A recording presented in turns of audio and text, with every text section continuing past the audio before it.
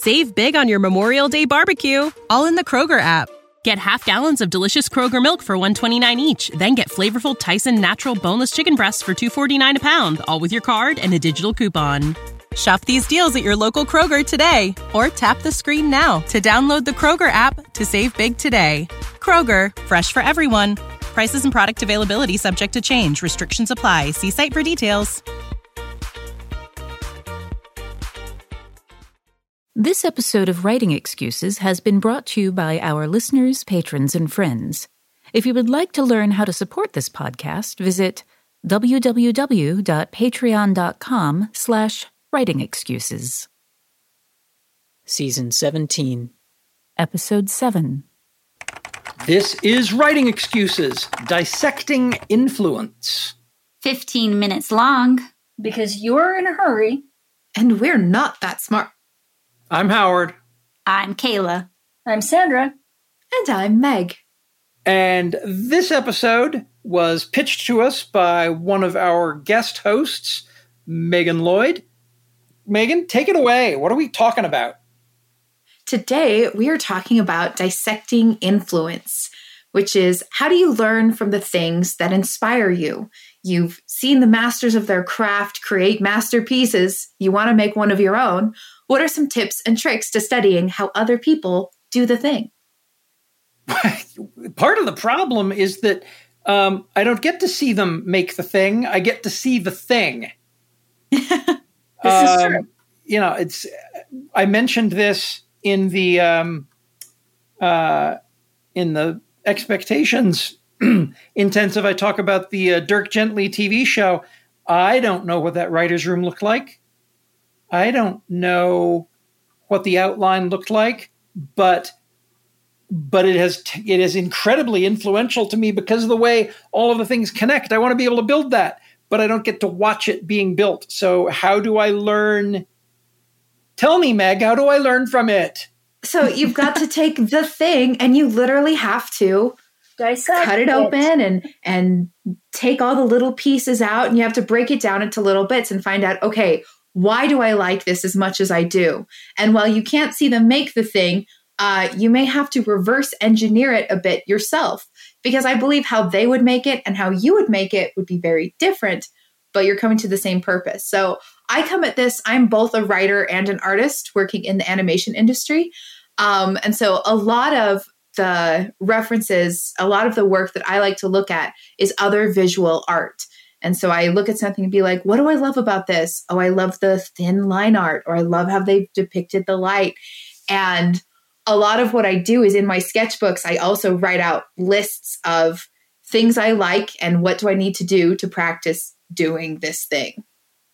One thing that's coming to mind for me, back when I was coming back into being a creative person after a very fallow period, I kind of stopped writing when my kids were little for about 9 or 10 years because I was full bore mothering instead of being a writer.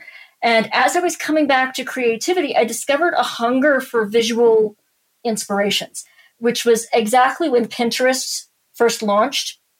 And so I was doing Pinterest boards. They've reconfigured now, and Pinterest no longer works for me in the same way. But I was just collecting images. I was just listening. I like this. I like this. I like this. And the fascinating thing about having it collected all into one space is that then I could suddenly see patterns. I could see that so many of the images I liked had an implied journey in them, a boat about to launch, a path through a wood. And I realized, oh, wow, here I am trying to launch a creative career, and I'm being drawn to images with an implied journey. And you can pull the same thing with, if you take a look and say, well, I love this show, and I love this show, and I love this show. What do these shows have in common? And one of the things that I discover I really love is a sense of camaraderie and found family. And so you can discover what are the themes that call to you. And then once you know what that helps you begin to decipher, why do I like this thing? What is it that draws to me? And then how can I then make sure I pull those themes into my own work? I think that's a aggregation of themes is really helpful. I know that I definitely use that as my compass when I'm looking about when I want to make stuff. Is like first gut instinct. Oh my gosh, I love this. It resonates with me. How does it work? And sometimes I think that like being outside of the writer's room and things like that can be a benefit in that way, because if you're with the person, sometimes there's a certain level where you need someone like a mentor, or you need mentor texts or things like that. But there's a point where it's not helpful because you just do what they say without knowing why, without knowing how it connects. You're just following instructions versus like opening the guts of something and like rummaging inside and being like, I see. So this connects to this, which makes this happen. Like with characterization, looking at or with world building, like again, Avatar: The Last Airbender, I will always bring it up because I love it. One of my favorite things is Katara bloodbending.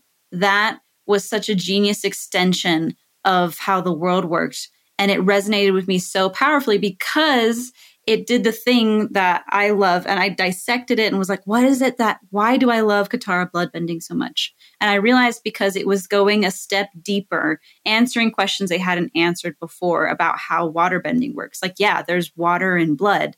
We've seen Katara bend her own sweat before. We've seen her bend the water out of a cloud. And like, how does that apply?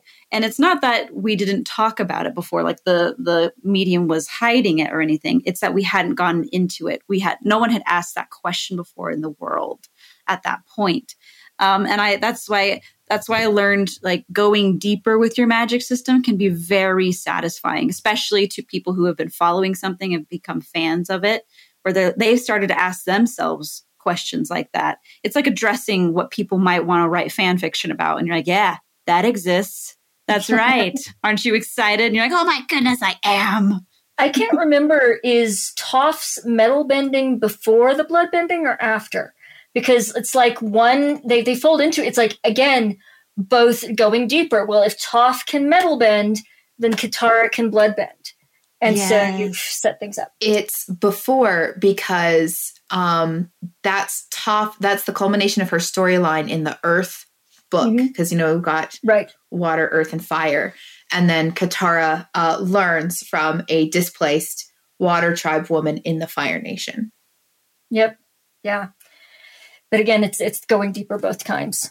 I love it. And the salient point here is not that world building by extrapolation, extension, logical conclusion is how you should world build. The salient point here is that is a thing that you loved about Avatar. And so now that you know you love it, you can pick that influence apart and you can see how you want to apply that principle into your own work. Yes. And it's in fact something that inspired that principle, being able to go deeper like that I pulled out of Avatar: The Last Airbender is something I'm using in the sequel to CC, Rios of the Desert of Souls. Cool. So, great application.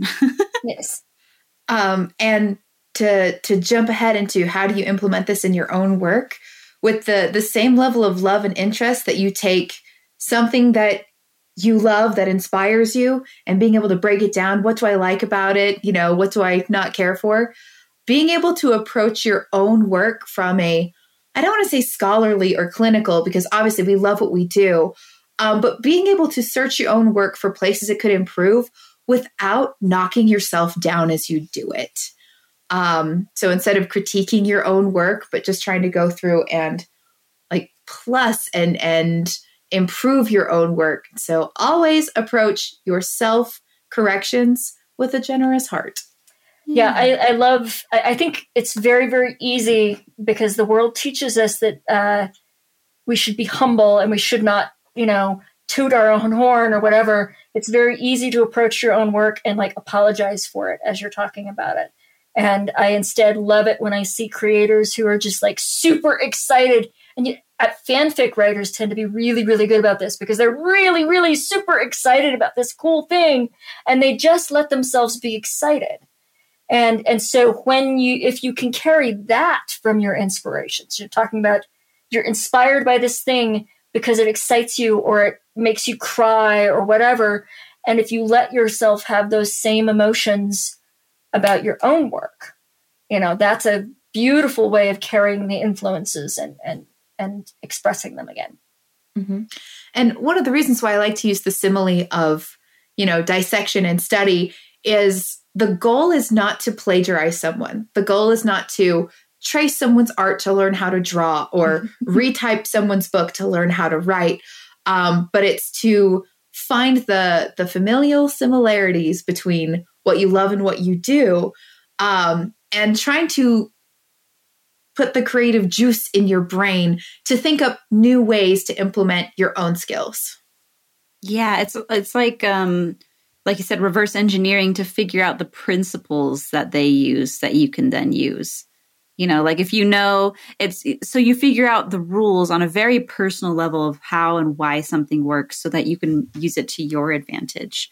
And I think coming back to the world building example, I think that's why this is so important, because we've talked about extrapolation and world building on writing excuses before. Okay. Mm-hmm. That is a principle that you can lift out of writing excuses and probably any number of books on writing and world building and whatever else. But if you dissect the things that have influenced you and you find that as a thing you love, now that's a principle you own, not just something somebody has written down for you. Hey, writers, are you thinking about learning a new language? I think exploring the world, experiencing other cultures, and being able to communicate with people outside your everyday experience lets you create richer, better stories. A great way to do that is with Rosetta Stone, a trusted expert for over 30 years with millions of users in 25 languages offered. They use an immersive technique which leads to fast language acquisition. It's an intuitive process that helps you really learn to speak, listen, and most of all, think in the language you're trying to learn. They also feature true accent speech recognition technology that gives you feedback on your pronunciation. It's like having a voice coach in your home. Learn at home or on the go with a desktop and mobile app that let you download and access lessons even when you're offline. And it's an amazing value. A lifetime membership gives you access to all 25 languages, including Spanish, French, Italian, German, Japanese, and, of course, Korean. Don't put off learning that language. There's no better time than right now to get started. For a very limited time, Writing Excuses listeners can get Rosetta Stone's lifetime membership for 50% off. Visit rosettastone.com/today. That's 50% off unlimited access to 25 language courses for the rest of your life. Redeem your 50% off at rosettastone.com/today. Save big on your Memorial Day barbecue, all in the Kroger app.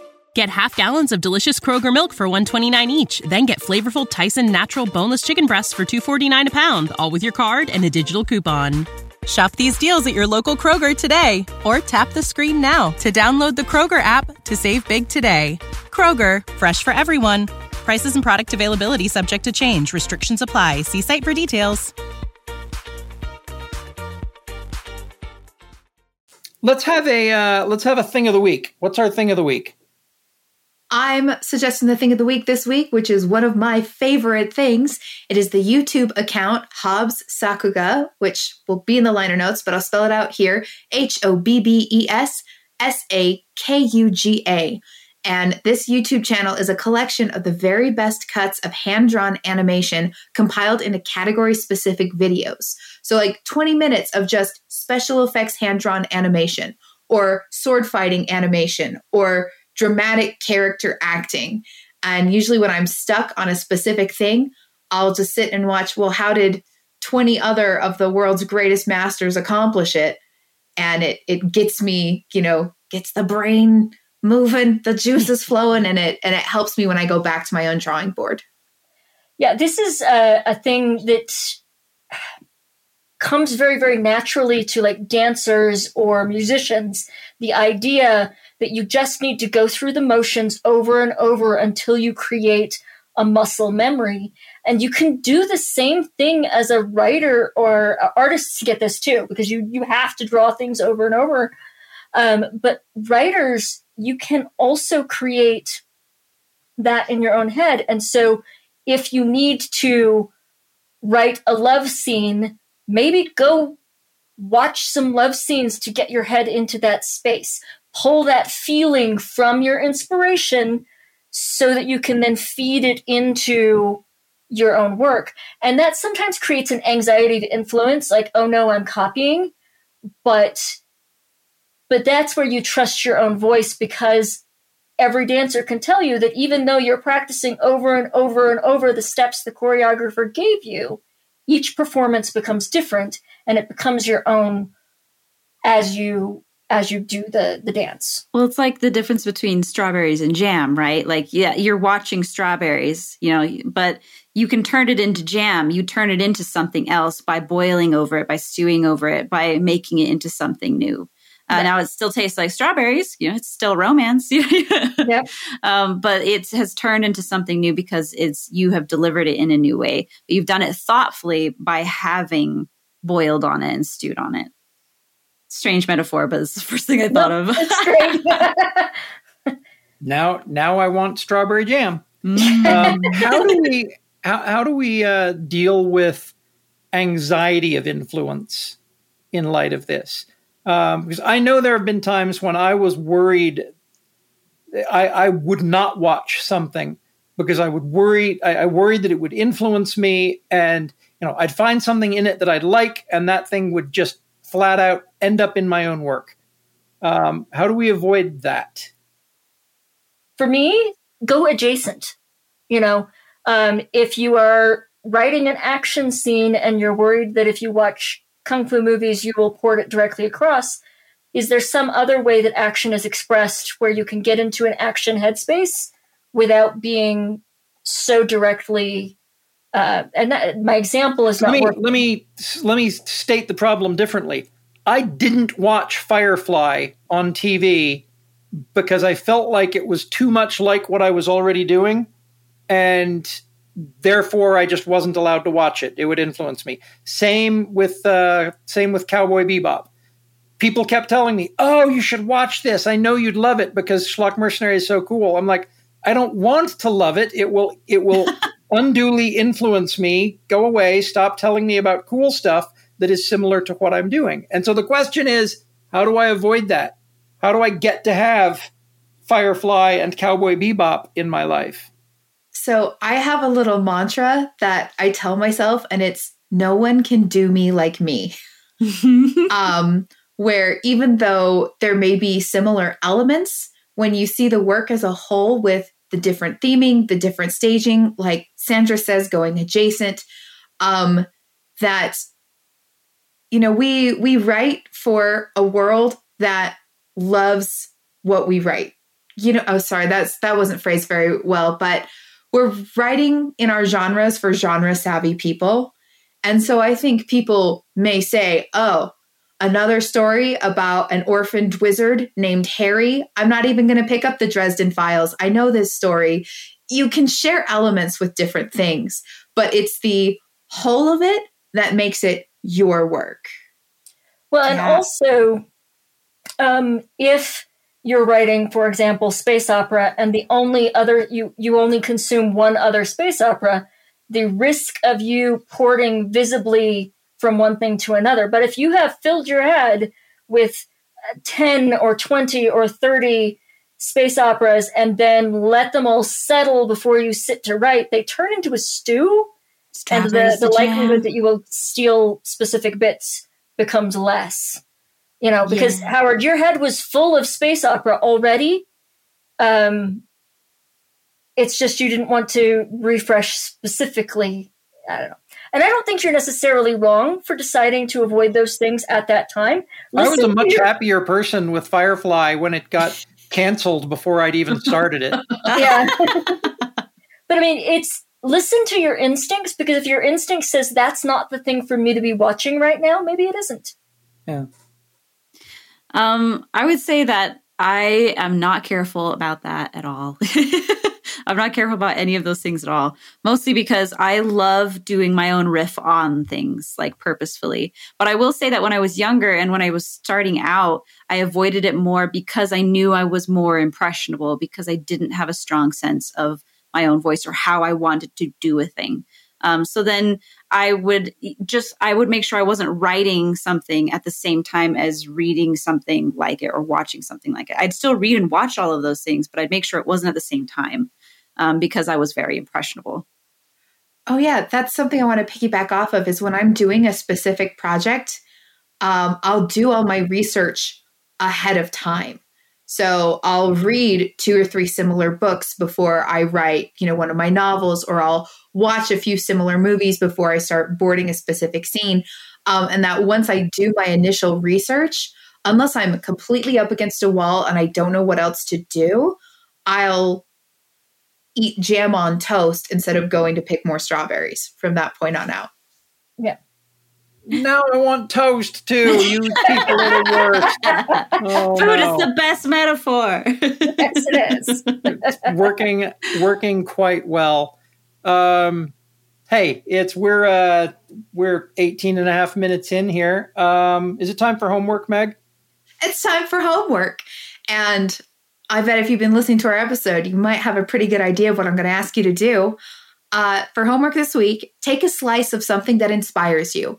Books, movies, art, and break down a list of the specific elements you find appealing. A slice of something, and of course it's toast. Or toast with jam. Thank you, everybody. This has been Writing Excuses. You are out of excuses. Now go write. Writing Excuses is a Dragonsteel production. Your hosts for this episode were Howard Taylor, Kayla Rivera, Sandra Taylor, and Megan Lloyd. This episode was engineered by Marshall Card Jr. and mastered by Alex Jackson. The liner notes and transcripts for this episode are available at writingexcuses.com. To learn more about us, visit patreon.com/writingexcuses. When you need mealtime inspiration, it's worth shopping Kroger, where you'll find over 30,000 mouth-watering choices that excite your inner foodie. And no matter what tasty choice you make, you'll enjoy our everyday low prices, plus extra ways to save, like digital coupons worth over $600 each week. You can also save up to $1 off per gallon at the pump with fuel points. More savings and more inspiring flavors make shopping Kroger worth it every time. Kroger, fresh for everyone. Fuel restrictions apply. Save big on your Memorial Day barbecue, all in the Kroger app. Get half gallons of delicious Kroger milk for $1.29 each. Then get flavorful Tyson natural boneless chicken breasts for $2.49 a pound, all with your card and a digital coupon. Shop these deals at your local Kroger today, or tap the screen now to download the Kroger app to save big today. Kroger, fresh for everyone. Prices and product availability subject to change. Restrictions apply. See site for details.